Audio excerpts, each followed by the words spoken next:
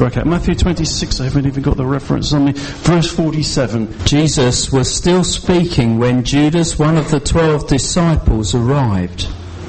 With him was a large crowd, armed with swords and clubs, and sent by the chief priests and the elders. The traitor had given the crowd a signal. The one I kiss is the one you want. Arrest him. Judas went straight to Jesus and said, Peace be with you, teacher.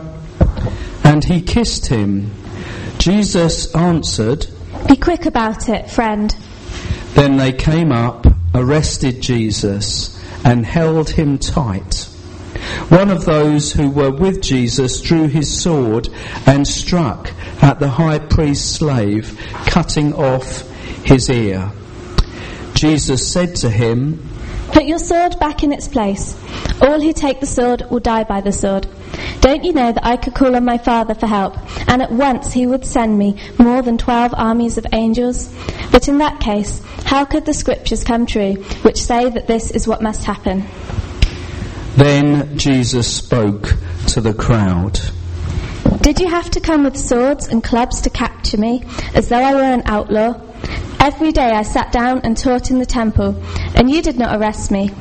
But all this has happened in order to make what the prophets wrote in the scriptures come true.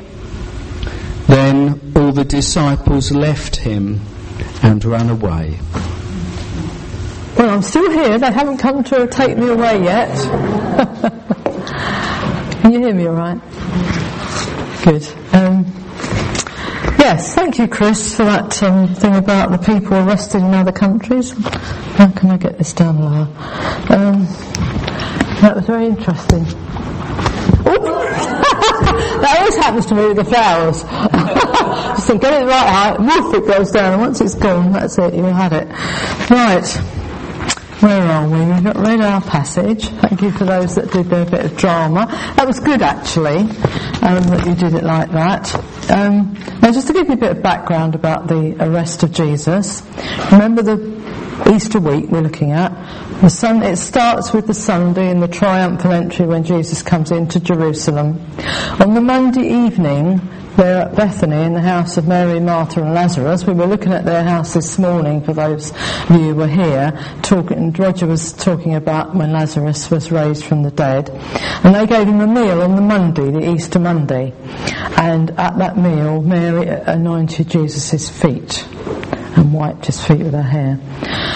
And from the Monday morning through to the Thursday, Jesus was in the temple every day teaching the people. And you've got lots, if you want to read Luke, you've got lots of parables, and you've got Matthew 24, about the prophecy, and all that comes in this time. Now normally they would have had their Passover meal on the Friday night, because Saturday was the Passover, but it was allowed to have it on the Thursday. So Jesus asked his disciples to prepare it. Now I'm sure you know all this. And they went, and we think it was probably held in the upper room in the home of John Mark in Jerusalem. And it could have been the same upper room as the Pentecost one. We went to Israel, they took us to an upper room, and it was huge. I mean, it was as big as this, if not bigger. But anyway, so they have their meal, and during the meal, of course, Jesus tells them he's going to die, and they don't understand.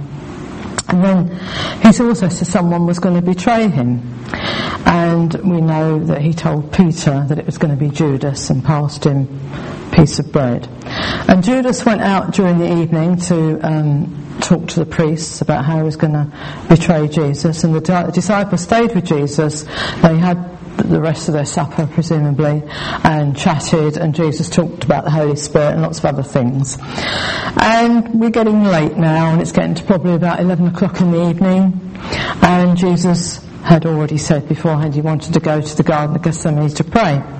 So of course Judas would have known this. And last week Roger looked at this, didn't he? And it was a very precious night, I thought, when we looked at the Garden of Gethsemane and all that happened. And Roger reminded us that Jesus actually shrank from what he was going to have to endure on the cross. But in the end he said, "No, Father, not my will but thine be done." And he challenged us about being about submitting to God's will in our lives. And also he challenged us about prayer, because if you remember, Jesus said to the disciples, watch and pray, and they fell asleep about 2 or 3 times. So that was what Roger brought to us last week. Now today we've got the arrest. We're still in the Garden of Gethsemane. The scene is still the same. But this actual bit that we read only lasted a few moments, I think 10 minutes at the most. And it reminds me of a scene in a play. The stage is set. I want you to sort of imagine that to start with, and we've had our bit of a drama, but I'll just describe it again. The Garden of Gethsemane is in a valley called the Kidron Valley. It's about 100 yards wide. It's not that big. Fairly big, but not too big. On the east side, if you're looking at me, on the east side you see the walls of Jerusalem, high walls. You might get an odd light perhaps on the top, but really it would be quite dark. On the other side you see this huge hill called the Mount of Olives. And so they're in the centre, and they're in this grove or orchard, whatever it is, of olive trees. And olive trees aren't very big. And I know now you go and you can look at what's left of it, and there's these huge trunks. But 2,000 years ago, they probably just would look like we would see olive trees today, just normal, with ordinary trunks. And so Jesus, obviously, we know, has prayed, and now we're back on centre stage. Jesus is in centre stage, he comes onto stage, he says to the disciples, wake up! And they're sort of rubbing their eyes. It's very dark, very, very dark, unless the moon was out. Now, I don't know if the moon was out, but, they'd be able to see a bit, but if not, it would be very dark, and it would be very quiet. You wouldn't hear a mouse. Anyway, I think it's probably about 1 o'clock, early hours of the morning, and all of a sudden, from a distance, they could hear a commotion, tramping of feet, and then the darkness is broken as Judas comes in on stage, followed by the temple guards and the priests carrying torches. So suddenly the whole place is all lit up. They go towards Jesus, and Judas leads the way, and he gives Jesus a kiss on the cheek, as we've read, because that was the sign that he arranged, because in the dark they'd all look the same, because all Jews had beards and long, probably reasonable length hair, so they'd all look much the same. And of course Jesus calls him friend, as we know. And this was the arranged sign. And then the guards come forward, attempt to arrest Jesus. Peter grabs his sword, I'm gonna, and knocks off. The first thing he comes to is this chap called Malchus's ear, and you can imagine, screech, and a commotion as people are pushing the disciples away, and they, are trying to attack. You can see it in your mind's eye, can't you? And but Jesus says, no, and he touches the man's ear and heals it. And then Jesus said, here I am, basically. I've been there all week. You could have come and arrested me at any time, but now is your time. And he just stands there, and they presumably bind his hands, and they lead him on. And the disciples are sort of, absolutely bewildered. They can't, there's been all this panic. They were going to help him. They were going to save him. And now he's gone, and he just gave up like that. Imagine. Although Jesus had been telling them that he was going to die, he was going to be executed, they just couldn't understand. So the next thing is panic. What do? They'll be coming for us next. We better scarper quick, so into the city to hide. And then the scene returns to its darkness and quietness. And that's it, just like that. Only lasts a few moments. So what can we learn? And when I looked at that, I thought, what can I say about that? You just can repeat the story like I've just done. And then you sort of can't think of anything else. So I said, Lord, what can you show me out of this passage? So what I'm going to give you now is what the Lord's given me. It's not me, it's what he's given me. Right, I want to look at the actors in the play. We've got Judas, we've got the priests and the guards, we've got the disciples, and we've got Jesus. And then I want to see if there's anything that we can learn from their behaviour, from the whole scene. First of all, I'd like us, if you've got your Bibles, to turn to 1 John chapter 2. Now this is a verse that Billy Graham because I was saved under Billy Graham, not literally, but in his ministry. And this is a verse that was always coming into his studies and things. 1 John chapter 2 verses 15 to 16. Do not love the world or anything in the world. If anyone loves the world, the love of the Father is not in him. For everything in the world, the craving of sinful man, the lust of the eyes, and the boasting of what he has done, comes not from the Father, but from the world. Now, in the modern in the AV, it says, for all that is in the world, the lust of the flesh, that's the body, the lust of the eyes, what you can see, and the pride of life is not of the Father, but is of the world. Now in the modern translations, a lot of flesh words has been changed to appetites, but in the original Greek, the word is flesh. Right? And Billy Graham used to say in a nutshell, this verse of saying our three enemies are the world, the flesh, and the devil. And I want to bring this into what we're going to look at. So when I say the flesh, I mean our bodies, our minds, our souls, all that is sensual, if you like, about us. Now let's look at the temple guards and the priests. Now, I don't know if you know the Vatican have an army, don't they? And they all get dressed up in lots of lovely colour. Well, the priests had a little army as well, so they were temple guards. And no doubt the guards were very religious, just as much as the priests. They knew the Old Testament. They obeyed the letter of the law of Moses to the, crossing the T's and dotting the I's, and putting a few extra dots in and a few extra crosses in. But their hearts were far from God. Otherwise they'd have recognised who Jesus was, wouldn't they? One or two did, but as a whole they didn't. In Hebrews 3 and 4, God or Paul describes the Israelites as having hard hearts, and I believe this is what these priests and this group of people had. They were proud of their own righteousness, full of themselves. They were haughty and had little concern of the needs of others. The flesh was very strong in them.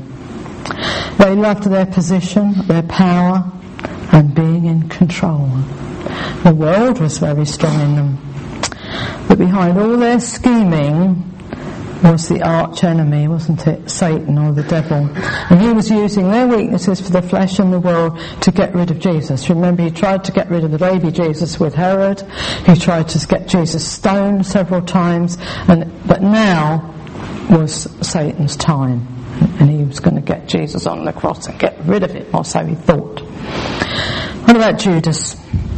I love old Judas. Have you ever done a study on Judas? It's quite interesting. Anyway, Psalm 41 verse 9 says, even my chosen friend whom I trusted, he who shares my bread has lifted up his heel against me. Now Judas, I don't believe he knew that he was this man. I don't believe that he knew anything about Satan wanting to get rid of Jesus.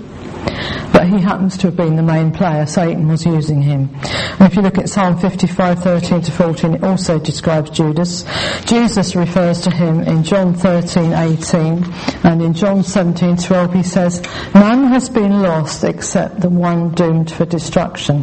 The AV calls him the son of perdition. So he was prophesied hundreds of years before that he was going to be the one to betray Jesus. Now he wouldn't have known that, I'm sure. So why did he betray Jesus? He's been with him for 3 years. He's seen the miracles, heard the sermons. I believe he had other weaknesses, the flesh and the world. Now we know he carried the purse for the group. Now why didn't Matthew do that? He was a tax collector, he could count. But for some reason Judas did it. And I think people would give money to Jesus as thank yous. When he healed somebody, oh, I want to say thank you, take some money. So into Judas's pocket as a treasurer. And then we know that some rich women supported Jesus and the disciples. So they would come to Judas and say, there's £50 or whatever equivalent. That'll buy you meals for a week, into his pocket. And the Bible says he enjoyed keeping the church, but he also pilfered money out of the bag for his own means. So he wasn't a very honest person. He loved money and the things that money could buy. And so he loved the world, didn't he? The things, the lust of the eyes that you see. And I don't believe his heart was devoted to Jesus like the other disciples, because his heart was full of greed. That's the flesh. What could he get to buy to feed his own person? And And of course the devil was able to use these weaknesses in his character to get him to betray Jesus. Now I think that Judas never really understood Jesus' attitude towards money. Because Jesus didn't care about money, did he? He gave it all up. And I think that also Judas had the purse. They come across poor people sometimes, and Jesus said, Judas, give them some money. So he was always giving it away, which was brilliant, lovely. And I think that Judas respected Jesus because of that, but he never really loved him.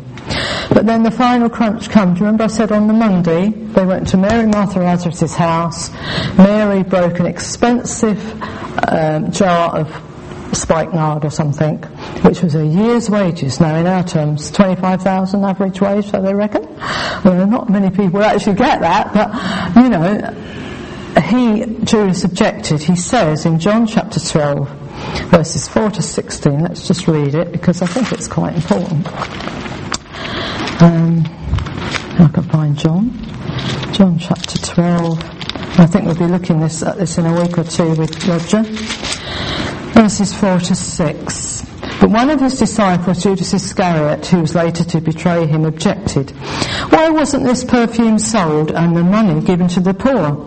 It was worth a year's wages. That's what he said. He didn't say this because he cared about the poor, says John, but because he was a thief. As keeper of the money bag, he used to help himself to what was put in it.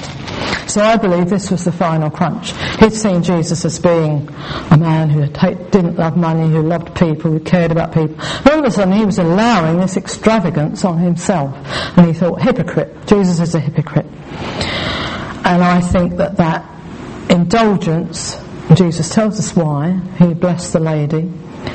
It got up Judas's nose basically. And he lost his respect for Jesus. I don't believe Judas was all bad. I believe he tried to be sincere in following Jesus.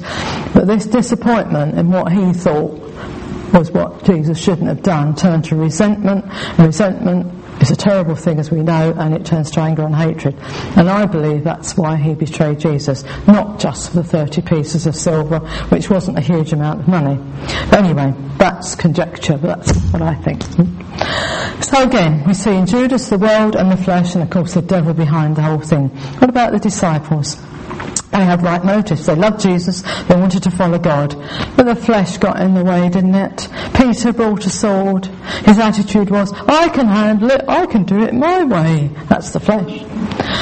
And even after Jesus, in Luke chapter 22, verse 38, the Message Bible is very clear on this. I'm not saying it's the literal translation, but it gives us the right feeling. They said, look, Master, 2 swords. But Jesus said, enough of that, no more sword talk. So Jesus said, no, we don't want swords. But Peter, he still took his sword with him to Gethsemane, didn't he? Yes, I can do this, I can help. And we know what he did. Self-confident, proud Peter, leader of men, thought he could do God's work his way. But Jesus was not going to do that. Jesus was following God's will. But when Peter saw Jesus surrendering to the guards, he ran off. So his flesh, I can do it my way, turned to fear, worry, and all those sort of emotions. Can't do it my way. What's God doing? Let's run away and scarper. The Bible in Romans 8 verse 8 says, those controlled by the sinful nature cannot please God. Or the AV says, those controlled by the flesh cannot please God. And we're talking to Christians, not to non-Christians. We know they can't please God. So we looked at the 3 types of groups, the religious leaders and priests, Judas, the disciples. What about Jesus?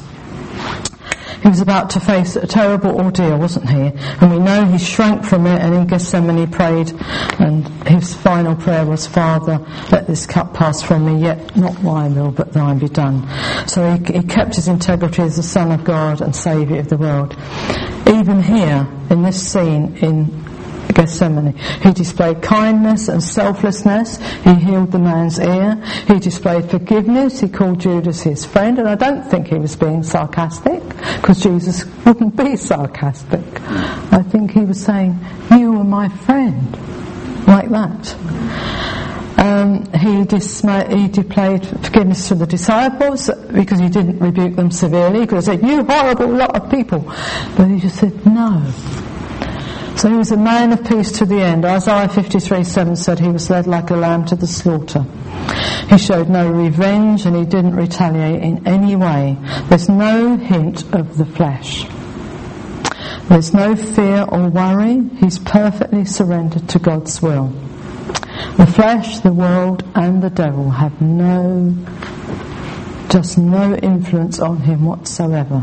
He's quietly submissive, he's humble, he's resting in God, and he's in control of himself. And yet he's determined, he's single-minded, he's got a mission, a terrible mission to accomplish. And I don't know about you, but when I look at Jesus on this particular stage, I see an aura of holiness that you don't see prior to this time. From this moment, from his arrest, I think, you might say it's from Gethsemane, but I see it from the arrest, right through his trial and everything. It's like this aura of holiness. He's a different Jesus. I think that's really powerful, but anyway. Now, what about us? We have the same enemies, the world, the flesh and the devil. We're all tempted, of course, but it's not temptation's a problem, it's giving into it, as you know, and how easily we give into it. The world lures us. We call it worldliness, materialism, love of money, possessions.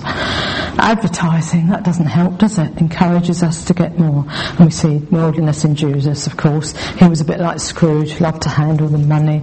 Or did he prefer to spend it? I don't know. We see the priests who love the world, sense of power and control over us. Have we got a position in life?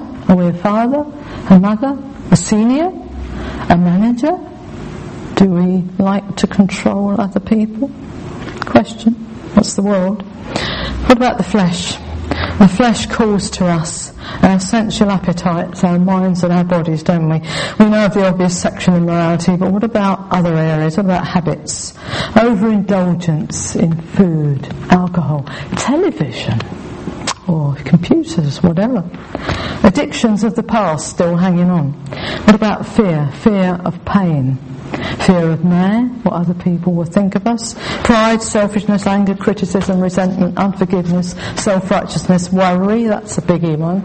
Worry, isn't it? I have problems with that at times. All these are rooted in our flesh, in the inner man, our soul, our mind. It's the inner man. The devil uses our weaknesses in these areas of world and flesh for his purposes. He can attack in many ways. He might be like in Genesis 3 verse 7. Sin is crouching at your door, Abel. Remember, no, Cain killed Abel. And the devil was like standing behind the door saying, come on, just a little bit, you like this, don't you? You really would like a whole bar of chocolate or whatever it is.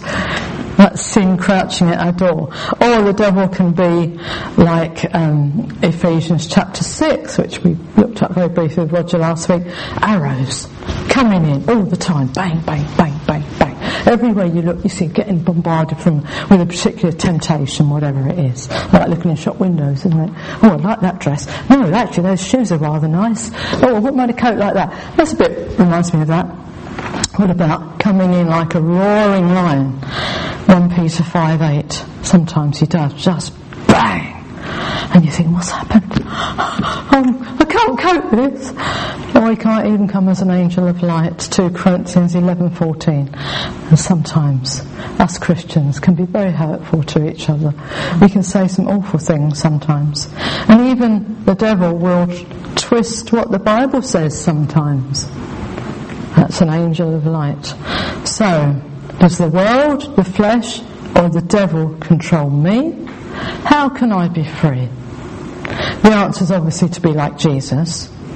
But how does this work out practically? I'm not Jesus, am I? You're not Jesus. Don't look like Jesus. Ephesians 6 we looked at briefly with Roger last week, and that was confirmation because I already had it in mind to look at it, but we're not actually going to look at it unless you want to turn to it yourselves and scan it through while I'm talking, because of the sake of time.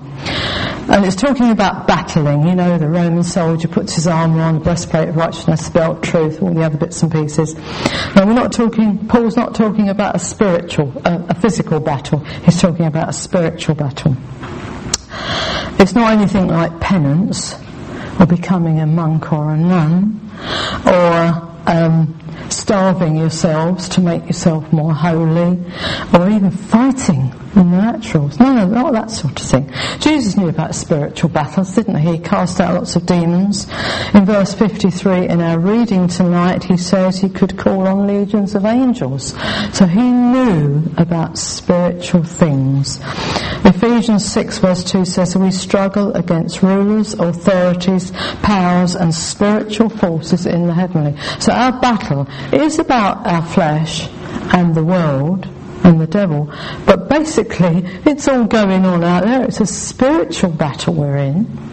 And if we could get perhaps our eyes sorted out about that, we might be able to get our flesh and the world and the temptation sorted out. And 3 times in this passage, Paul says, fight? No, he doesn't, does he? He says, stand 3 times. The only weapon you've got is the sword of the Spirit, which is the Bible. You can attack with the Bible or defend with it, but you do not fight, you merely stand. God is the one that fights. God is the one that moves. In the Old Testament, many times you'll read the battle belongs to the Lord. Scripture tells us we don't need to be struggling against the world, the flesh and the devil. And you know, the devil's lied to the world, hasn't he, and said Jesus, you don't want Jesus. He's lied to us Christians too, because we think, we work a bit harder at being a Christian, try harder, come to the rail of repentance like the Salvationists do, and repent and start all over. That's not scriptural, I'm sorry. We do need to repent and confess our sins on a regular basis, keep short accounts of God, but we should not be living our lives in condemnation and defeatism. This is what the devil wants. Turn to Romans chapter 8 verse 1. And if you don't know this verse, I would admonish you to learn it off by heart. It is such an important verse for the Christian. Because the devil will come and tell you all sorts of lies in your Christian life about not being good enough. And it used to for me. I was very convinced I was the most lousiest Christian on the planet. And that's exactly what he wants us to live in defeat so that we're useless. Romans 8 verse 1. Therefore there is now no condemnation for those who are in Christ Jesus, because through Christ Jesus the law of the Spirit of life has set me free from the law of sin and death. No condemnation. We've been freed. We can stop beating ourselves up. Hooray! And live in victory. I'm not saying we always do, but we can. I believe the possibility is there. Let's turn to a very important scripture, but keep your fingers in Romans because we're going to come back to it in a minute. Colossians chapter 2.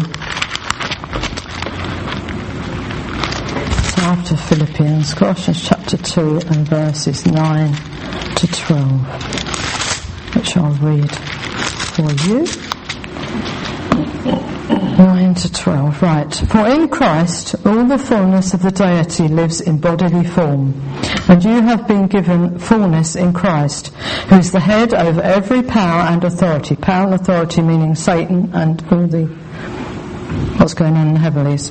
In whom you were also circumcised in the putting off of the sinful nature, not with a circumcision done by the hands of men, but with the circumcision done by Christ, having been buried with him in baptism and raised with him through your faith in the power of God who raised him from the dead. That's a difficult scripture, but what it's saying was, your sinful nature has been cut away by Christ's death on the cross. That's what circumcision is, it's a cutting. So your sinful nature, your flesh, the power that your flesh has been cut away by Christ's death on the cross. The old man that was controlled by the flesh or the sinful nature was buried with Christ, and the new man has been raised with Christ and is controlled by the Holy Spirit. Now this is what we teach in baptism. But you know something? We teach it in baptism and we walk away and forget it, don't we? It's not written just for baptism, it's written for us now, today. Let's go back to Romans chapter 6. I want to read a fairly long passage, but it is an important passage. And I would ask you too, if this is all new to you or you just don't understand, these are difficult passages. They're not, baby reading. They are meaty passages. Go home and read them. Again, the Colossians 1 and Romans chapter 6 and chapter 8 if you've got time. Romans 6 verses 3 to 14 I'm going to read. Don't you know that all of us who were baptised into Christ Jesus were baptised into his death?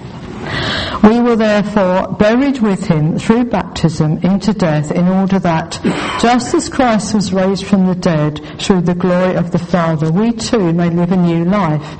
If we've been united with him like this in his death, we will certainly also be united with him in his resurrection. We're not talking about the future, we're talking about now. He's already been raised, isn't he? For we know that our old self, our old man, our old sinful nature, our flesh, if you like, was crucified with him so that the body of sin might be done away with, that we should no longer be slaves to sin, because anyone who has died has been freed from sin. Now if we died with Christ, we believe that we will also live with him. We're not talking about the future, we're talking about now. For we know that since Christ was raised from the dead, he cannot die again. Death no longer has mastery over him. The death he died to sin once for all. And the life he lives now in heaven, he lives to God. In the same way, count yourselves dead to sin.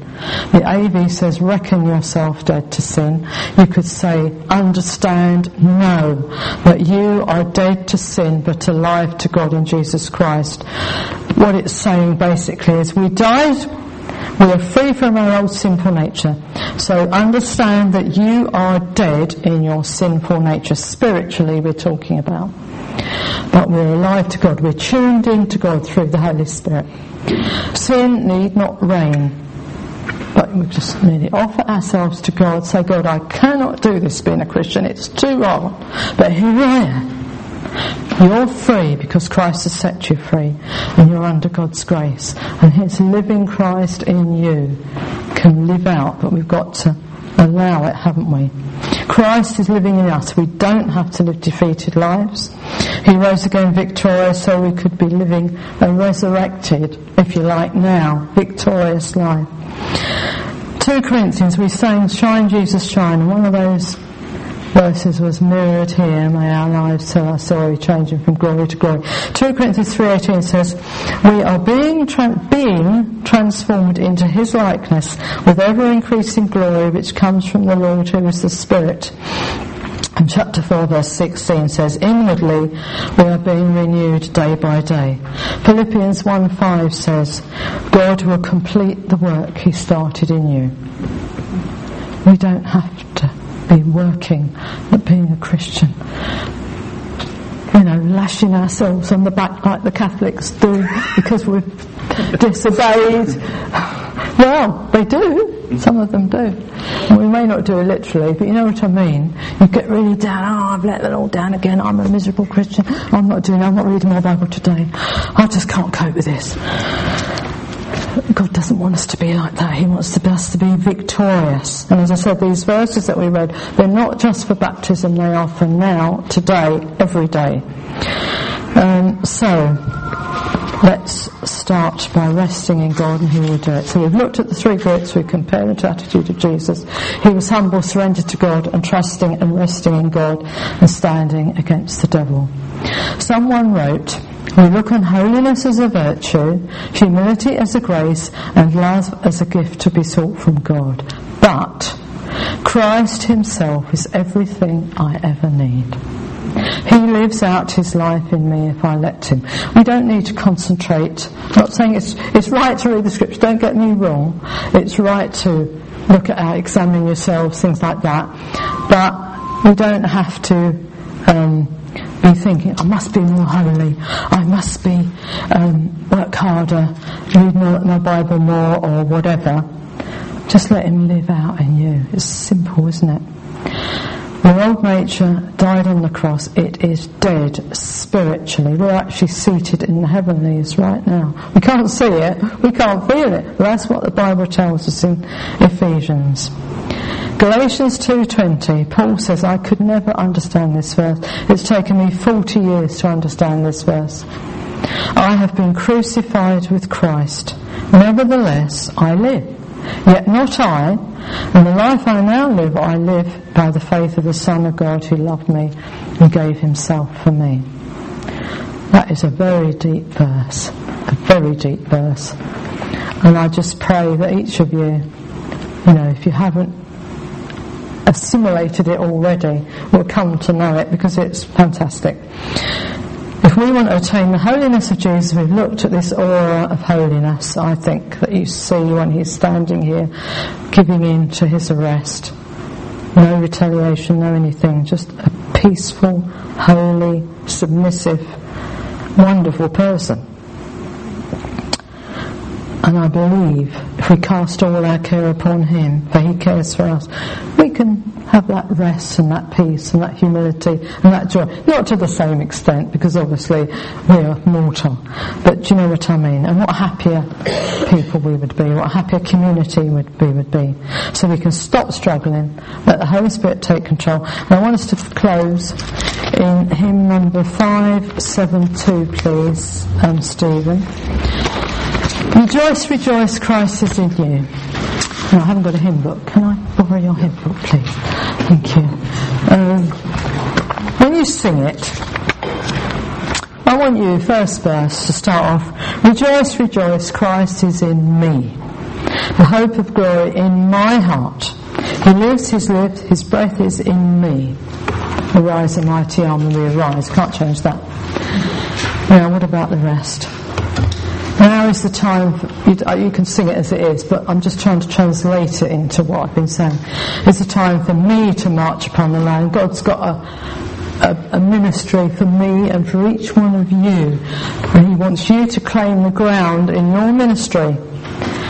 And he will give you the ground you claim, and he will lead you on to victory, and the world will see that Christ is Lord in your ministry. Verse 2, God is at work in you, his purposes to perform, building a kingdom of power, not of words, where things impossible to you at one time, by faith, can be possible to you, but give the glory to him.